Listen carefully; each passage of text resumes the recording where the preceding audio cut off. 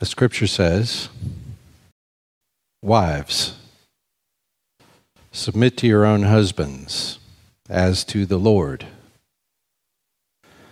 For the husband is the head of the wife, even as Christ is the head of the church, his body, and is himself its Savior. Now, as the church submits to Christ, so also wives should submit in everything to their husbands." That is a challenging thing to read. It's a very challenging thing to preach, especially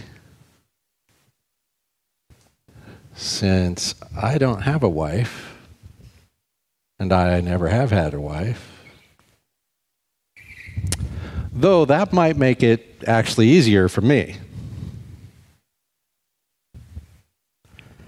But this text requires some thought, doesn't it? And especially so in our age and culture. You know, when it was written, I think it had the opposite impact from what it has today.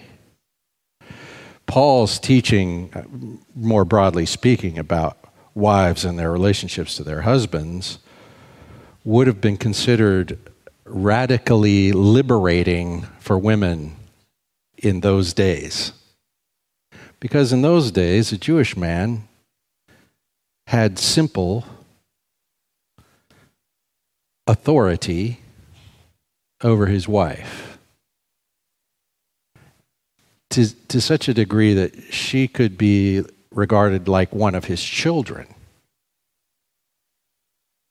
In the popular culture Paul belonged to. Well, that certainly is no longer the case. I've included in your bulletin this morning a list of scriptures about marriage, and especially as it relates to wives. And one of the things we want to observe this morning is that these instructions are for wives, not for women. So to say, wives, submit to your own husbands in the Lord, is not the same as women submit to men. It doesn't mean that at all, though I think in the history of human society it has been taken that way. But I think to really discuss this in any kind of reasonable way, we've got to go back. In fact, we have to go back to the very beginning, to the creation of husbands and wives, which, by the way, is the very beginning of the story of humanity. Human beings were created in the first place as a husband and a wife. And that is interesting. And it has a real bearing on what on earth is Paul talking about here. Now, we also need to remember the context that we discussed last week, and that is the general commandment to the church, to the body of believers, to those who know Christ, to those who put their faith in Christ, who know the grace of God in Christ. To everyone, we have this instruction, which is the previous sentence in this text. Submit to one another out of reverence for Christ. And so we talked about this last time. Every believer is called upon to live in submission to the others. And we saw how this even extends to the people in the world around us. It's not just limited to the fellowship of the church. A Christian should be characterized by this word, submissive. Well, that also doesn't sound really good to us when we first hear it. And we needed to develop an understanding of what exactly does that mean. And it's not as simple as we tend to think of it.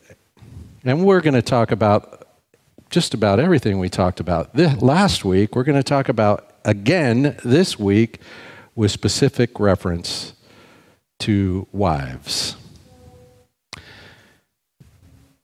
So, we're going to begin with this, however. What is the purpose of marriage?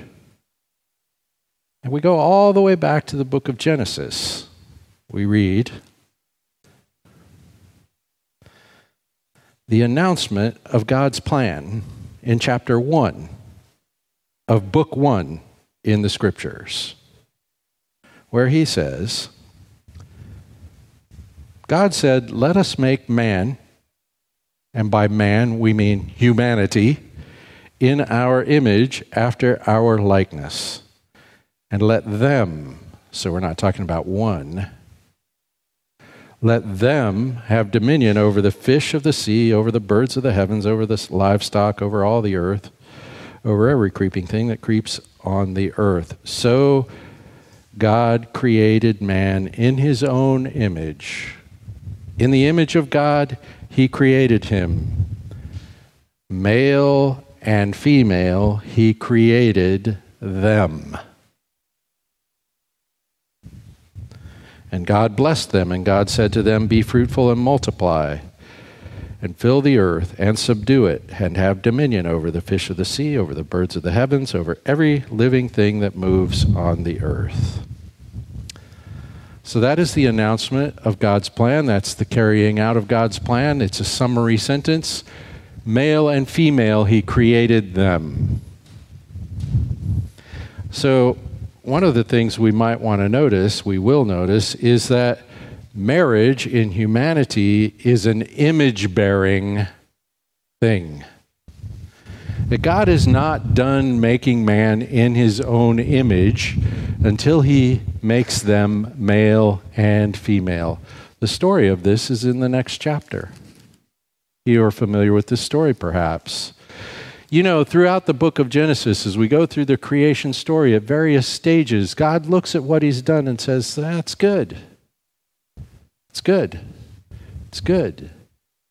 It's good." And then in chapter 2, he says, "It's not good." Something's not good in God's creation. What is the thing that is not good? The thing that is not good is that the man would be alone. So God's not done yet. And marriage has an image-bearing purpose. Marriage in humanity shows the relational nature of God. And God is a relational God in his eternal being. Because God is a triune God, he has a relationship, a set of relationships in one being, three eternal persons in one eternal God. And so when he sets out to make us in his image, he makes us relational beings, and it is built into the marriage relationship. In the Trinity, one being eternally exists in three persons. They're distinguishable in relation to each other, but they are one God. And this fellowship includes a mutual submission and love, a serving love. This fellowship has the headship of the Father. He's called the Father. Yet each and all of the three persons are entirely God. The Son does not lack any aspect of the divine nature. Whatever there is to being God, the Son possesses, the Spirit possesses, the Father possesses. They are one God. So this headship lies in their voluntary, mutually agreed upon way of relating to one another. I know. This is hard to wrap your head around. So when God says in the scripture, male and female, he created them, men and women are created in every respect, their physical being, their mental being, their emotional being, their psychological being, their spiritual being, to bear God's Trinitarian image in relation to each other in marriage. So they are joined by God in chapter 2 and become one. So there's two people, they're both just as much in the image of God, each as the other. They're both human beings, equal in every respect as human beings. One is not above the other in their status before God. They both reflect his nature into the world, and one of the ways they do that is in their relationship to each other. So the purpose of marriage is image bearing. By the way, this is, according to Scripture, the foundation of human society. The command is, be fruitful, multiply, fill the earth, subdue it, rule over the material creation. Human society is a family. Only one. Only one. We are all the sons and daughters of Adam and Eve.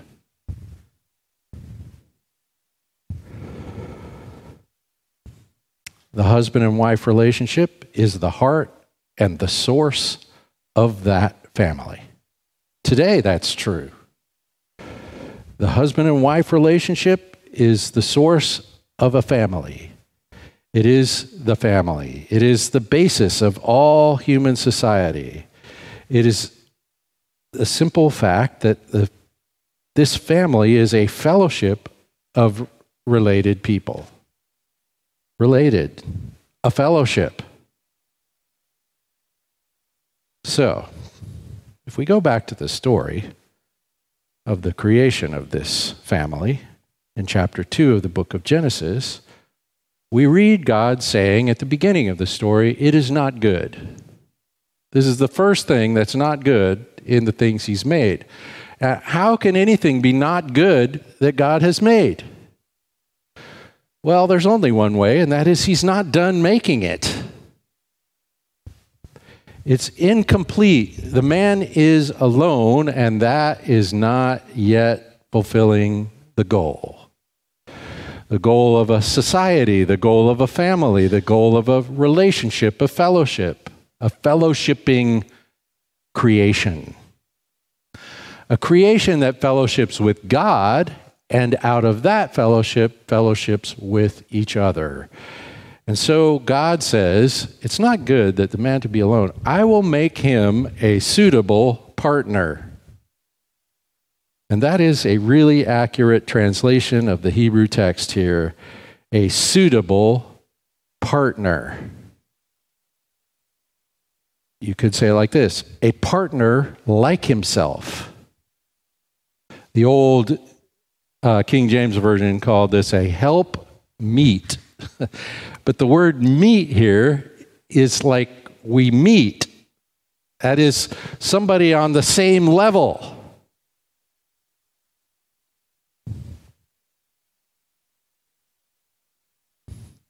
And the word helper is not a great translation of this word.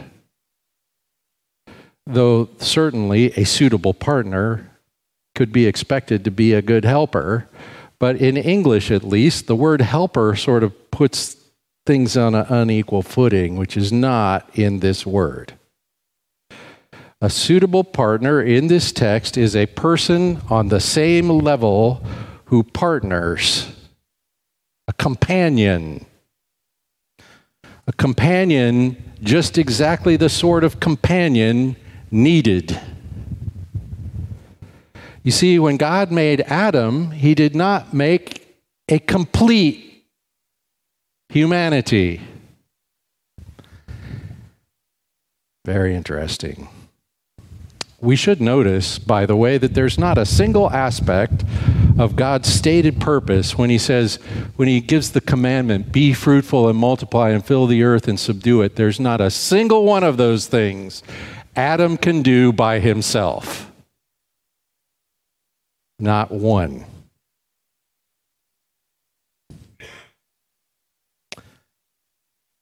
So God makes him a suitable partner. But first, there's a search. First, God makes a bunch of animals. It's kind of a funny story, really. God says, it's not good. I'll make Adam a suitable partner. And so he starts making things, animals. And he brings them to Adam, the scripture says, to see what he'll say about it. So there's like a parade.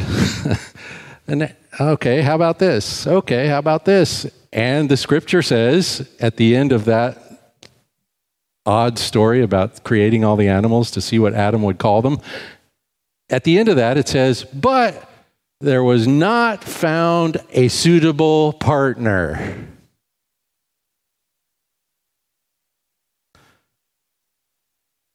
So, God puts Adam to sleep. God takes a piece of Adam. Very important. God takes a piece of Adam and forms the woman from Adam. And then he presents the woman to Adam.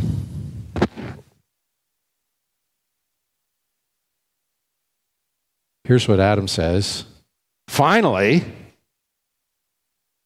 you read it, it's in there. It says, at last, at last, at last. By the way, this is the only time in the whole creation story where God's assessment is not good and God's assessment is not good. God's assessment now is very good. It's like God stops and says, there, you've got it.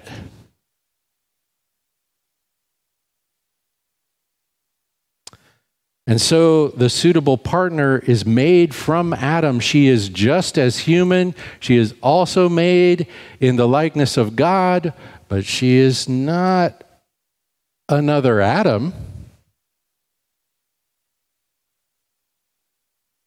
She brings what he doesn't bring. And I would say she brings what he doesn't bring on every level. She is made to complement him, to complete him, to be the other side of the equation in her physical nature, in her emotional nature, in her spiritual nature, in her psychological nature, in her intellectual nature.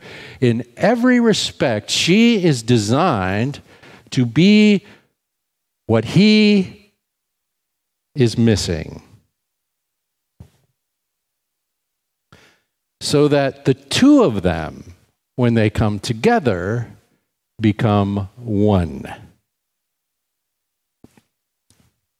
Become one. And so God says, very good, and Adam agrees. Adam definitely agrees. He's like, oh, yeah, that's what we're talking about. Finally, bone of my bones, he says, and flesh of my flesh. She'll be called woman because she was taken from man. And it's funny that in English, those two words work together very much like the Hebrew words do. Ish and Isha. She is not exactly me, but she is just like me, but only in this perfect way where we fit together to be a whole thing together. And then Moses gives this interesting comment in the text. He says, "This is why men leave their parents and find wives to this day."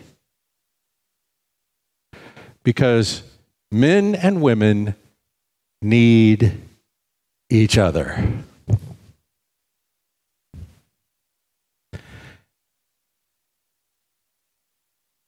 The two become one. Human beings are created to find fullness, physical, mental, emotional, psychological, spiritual, in this relationship, lived together in fellowship with God.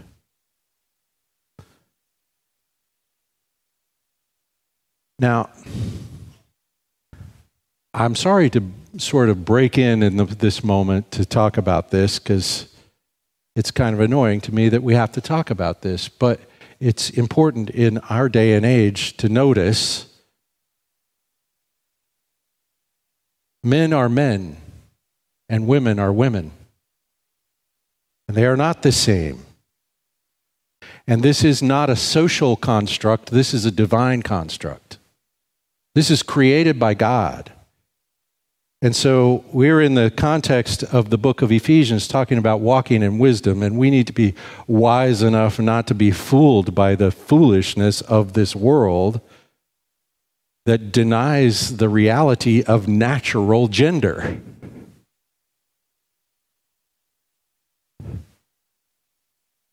The scriptural account of the creation of humanity has gender as a necessary and essential and even basic component to all of human society. And to attack the institution of marriage, as we so often do in our culture today, is suicidal. And we do not want to be fooled. We want to walk in wisdom. And that includes noticing God said, "I will make him a suitable partner." And he didn't make another Adam. He made a woman for the man. Now, we all have to try to recover from that little detour and talk about, well then, what is this thing about submitting? And we've been talking about submitting to one another. And we might notice, like we did last time, who, why, what, and how. Well, who? Who's supposed to submit to whom? Well, in these two verses, a wife is supposed to submit to her own husband. In the next paragraph, he's going to talk about husbands and how they are to submit to their wives. Okay, so we're on the section about wives. Everyone in the church is called upon to develop a submissive way of life, submitting to everyone. This idea should characterize life in the church. And now we're simply talking about the first example of this in day-to-day living, wives to their husbands. And that's literally what the text says. It says, submitting to one another in the fear of Christ, or in reverence for Christ, or out of respect for Christ, or in order to honor Christ. Submitting to one another, wives, to your husbands. That's literally how it reads. He doesn't repeat the word submitting because he's already said it. Wives to your husbands, and then he's going to talk to husbands in relation to their wives. And then he's going to talk to children in relation to their parents. And then he's going to talk to parents in relation to their children. And then he's going to talk to bosses in relation to the people who work for them, and the people who work for them in relation to their bosses. All these regular, everyday relationships, he is simply applying the principle, how do we submit to one another? So, wives, submit to your own husbands, as to the Lord. For the husband is the head of the wife, even as Christ is the head of the church, his body, and is himself its Savior. Now as the church submits to Christ, so also wives should submit in everything to their husbands. So our second question was why? For what purpose? And the answer to that question was out of reverence for Christ. The elevation of Christ is the motive and the purpose of this submission. One person submits to another in order to exalt Christ. A wife submits to her husband in order to exalt Christ, or because she has exalted Christ in her own thinking. Both are true. It is both the motive and the purpose, reverence for Christ. So the wife does this in the most direct fashion imaginable. In her fellowship with her husband, she exhibits respect for the headship of Christ by exhibiting respect for the headship of her husband. That's just what the text says. He's the head. How do I show Christ to be the head? I respect my husband as the head. It's pretty simple. It's very straightforward. This is kind of stated emphatically in the last verse in this section, verse 33. I don't know if you have your Bible open, you could just look down to the bottom of the page. He says, when he gets to the end, he says, now, everyone should recognize I'm talking about the relationship between Christ and the church as it is exhibited in the relationship between a husband and his wife. So, let each one of you love his wife as himself, and let the wife see that she respects her husband. You know what's really interesting is that word respect we've read before here in the book of Ephesians. It's in this sentence. Submitting to one another out of reverence for Christ. Same word. So the wife is called upon here to submit to her husband out of reverence for Christ by showing that same thing toward her husband, which is translated with the word respect at the end of the chapter and is translated with the word reverence at the beginning of this section. It's the word phobos, which means fear. Now, that doesn't mean a wife is supposed to be afraid of her husband, any more than it means the church should be afraid of Christ. But this word fear is used in this sense of awesome honor. Awesome honor. Because she honors Christ, she pays that sort of honor to her husband. And in order to honor Christ, she pays that sort of honor to her husband.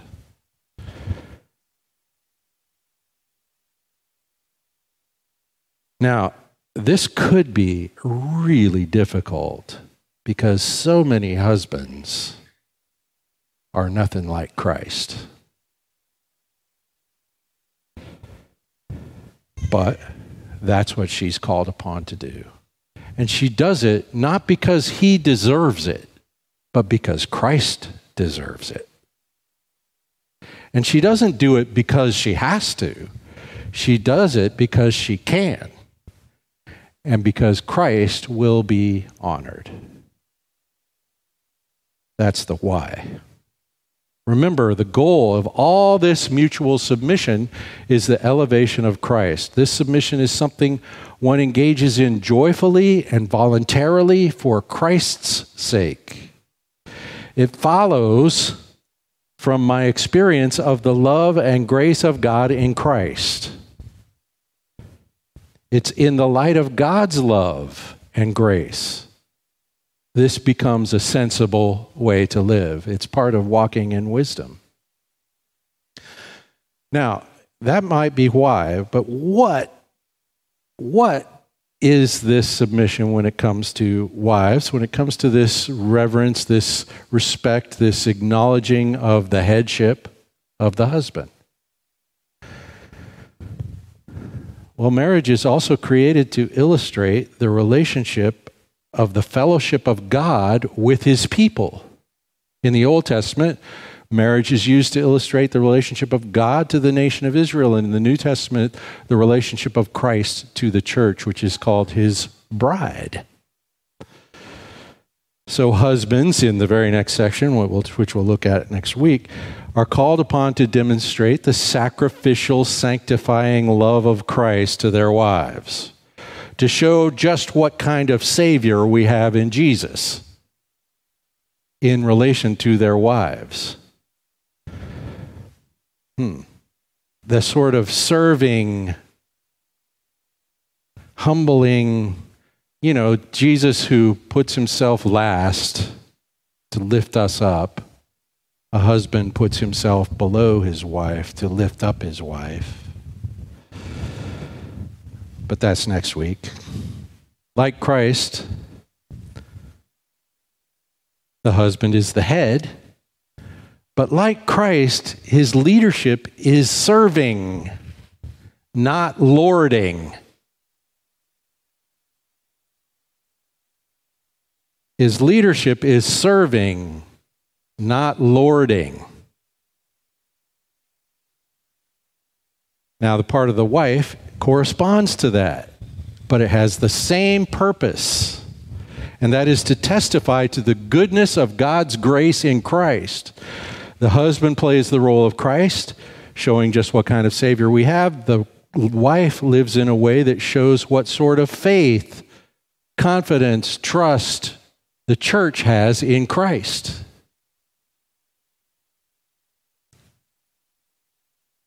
How does the church submit to Christ? Well, I would say this. The first thing about submitting to Christ is not doing what he says. No. We're all miserable failures at that.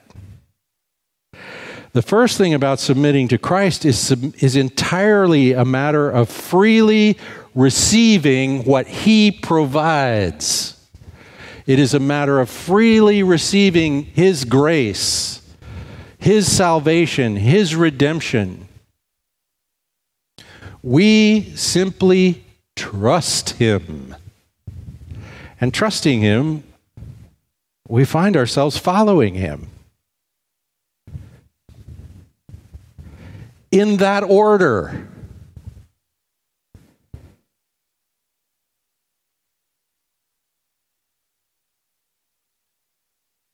We find ourselves following him, and we become partners with him in the gospel enterprise. We glorify the goodness of his love and grace in the world. There's some critical words in the text about the husband that we'll talk about in detail next week, but things the husband does like Christ does. Christ sanctifies his bride to present her holy to himself. Sanctify and holy. Christ sanctifies the church to present her to himself holy. And so just as we are called to present ourselves to God in Christ as living sacrifices, a wife is called to be entirely dedicated to her husband, demonstrating her confidence, her trust in his love and goodness, to become one with him, to be his suitable partner, to put it in the language of Genesis. Now, in that, there might be something you could call obedience, but I don't think that's the best word for it. Jesus said this to his disciples in the upper room, the foundation of the church. He said this to them, "No longer do I call you servants, for the servant does not know what his master is doing, but I have called you friends. For all that I have heard from my Father, I have made known to you." Jesus tells his disciples they are not his servants, they are his partners in the gospel. And here in Ephesians, we are the body of Christ. We one with him. We are his presence in the world now. There's a union between Christ and the church, and that is the nature of the relationship as it is proposed here for a wife to her husband. So submission doesn't mean enter into a permanent master and slave relationship with the wife as the slave. We went over that last time. It's not as simple as just letting the husband have his way all the time. In fact, a wife that was doing that would not be really submissive in a biblical way. Submission, as we talked last week, is voluntarily relating to another person for the real benefit of that person at one's own expense. It means everything we've read in the book of Ephesians about building people up in love. It is to envision my success as making a positive contribution to the success of others for the exaltation of Christ. We are to be grown people who make our decisions and design our relationships according to God's word. We voluntarily enter into a marital partnership, recognizing that each of the two partners brings something the other is missing. Some of this is because one is a man and the other is a woman. Some of this is because we're just unique individuals. We come together to form a union. One flesh, one new man in Christ. We operate in the world for the building up of the one person we are together. We succeed or fail together.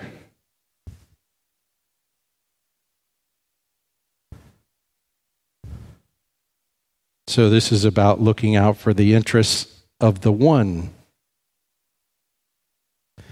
In the marriage relationship, we know that the unifying purpose, the purpose that draws us into one, is not the success of the man.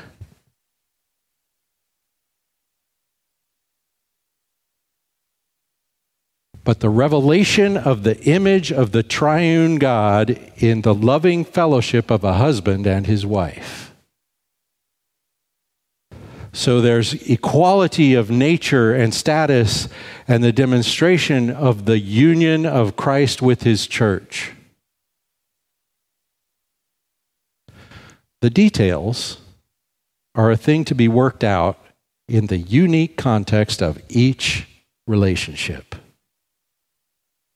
There are things women are better at than men in general.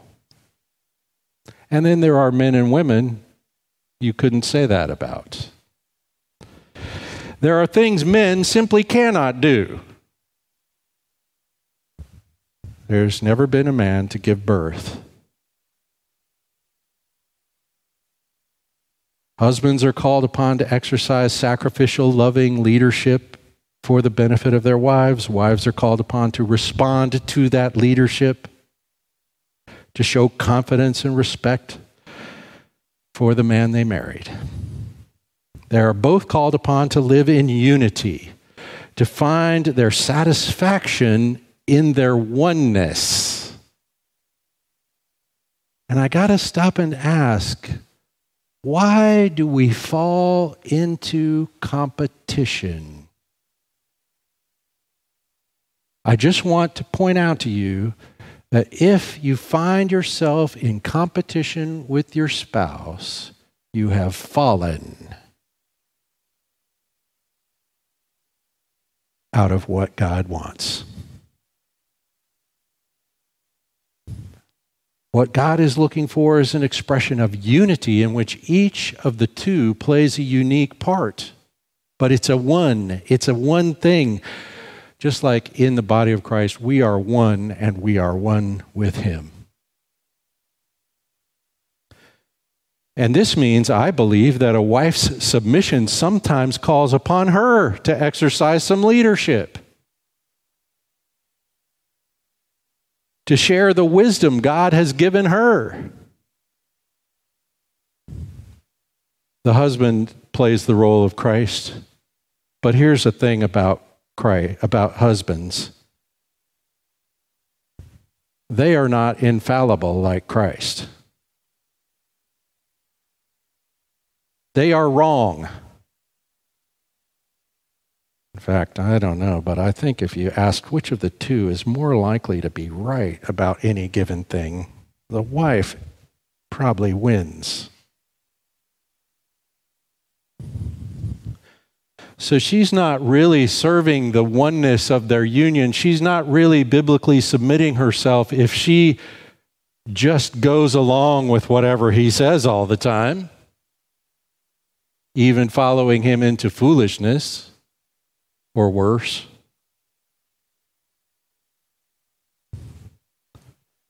So it's a thing you have to work out together as a partnership. What is the exact who is what in this fellowship? And things like who washes the dishes and who builds the tool shed depends on who likes to do what and who's good at it. So figure it out.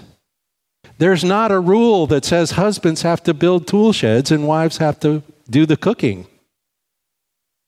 That's not in the Bible anyplace. You work it out. You figure it out. She's good at this, he's good at that.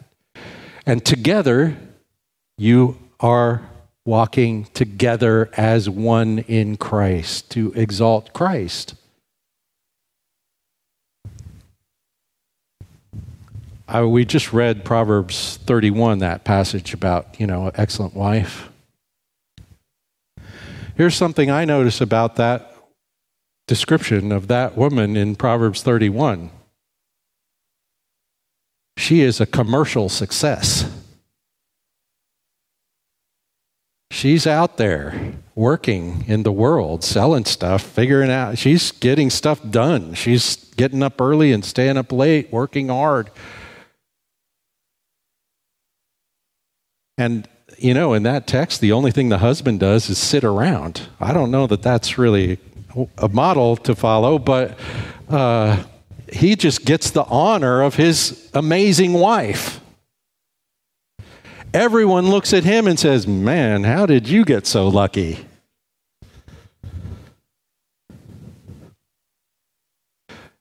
But the point of all that is her submission to her husband, her contribution to their success as a family is ambitious and hardworking, and it isn't limited by all those weird cultural norms we have often placed upon it.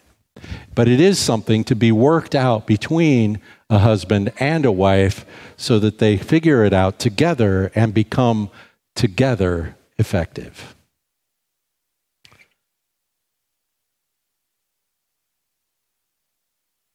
The last question we asked was how? How does someone actually become a submissive person? And I do believe that a husband can make this task really hard for his wife. A husband who's not living the way this text encourages him to live will make it really hard for his wife.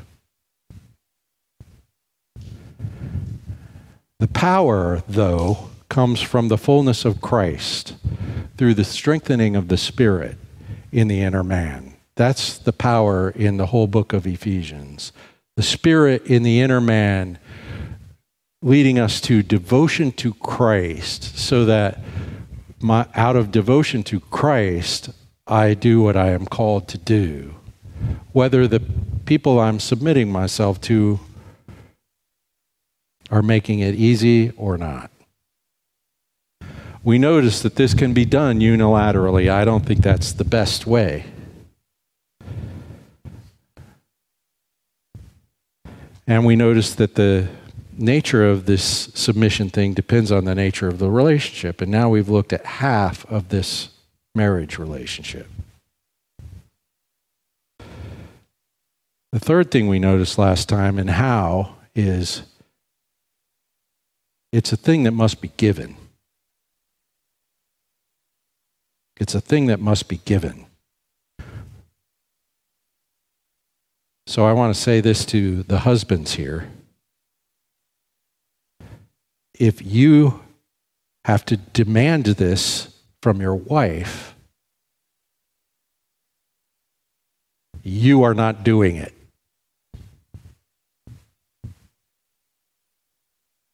If you have to demand this from your wife, you have gotten it wrong.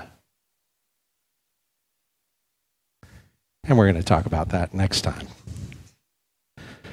Father, thank you for your word. Thank you for the good guidance of it. Thank you for the truth of it. Lord, help us. Help us to be inspired by the love of Christ so that everything we do in submitting to one another is out of reverence for Christ and for the exaltation of Christ. We pray these things in his name. Amen.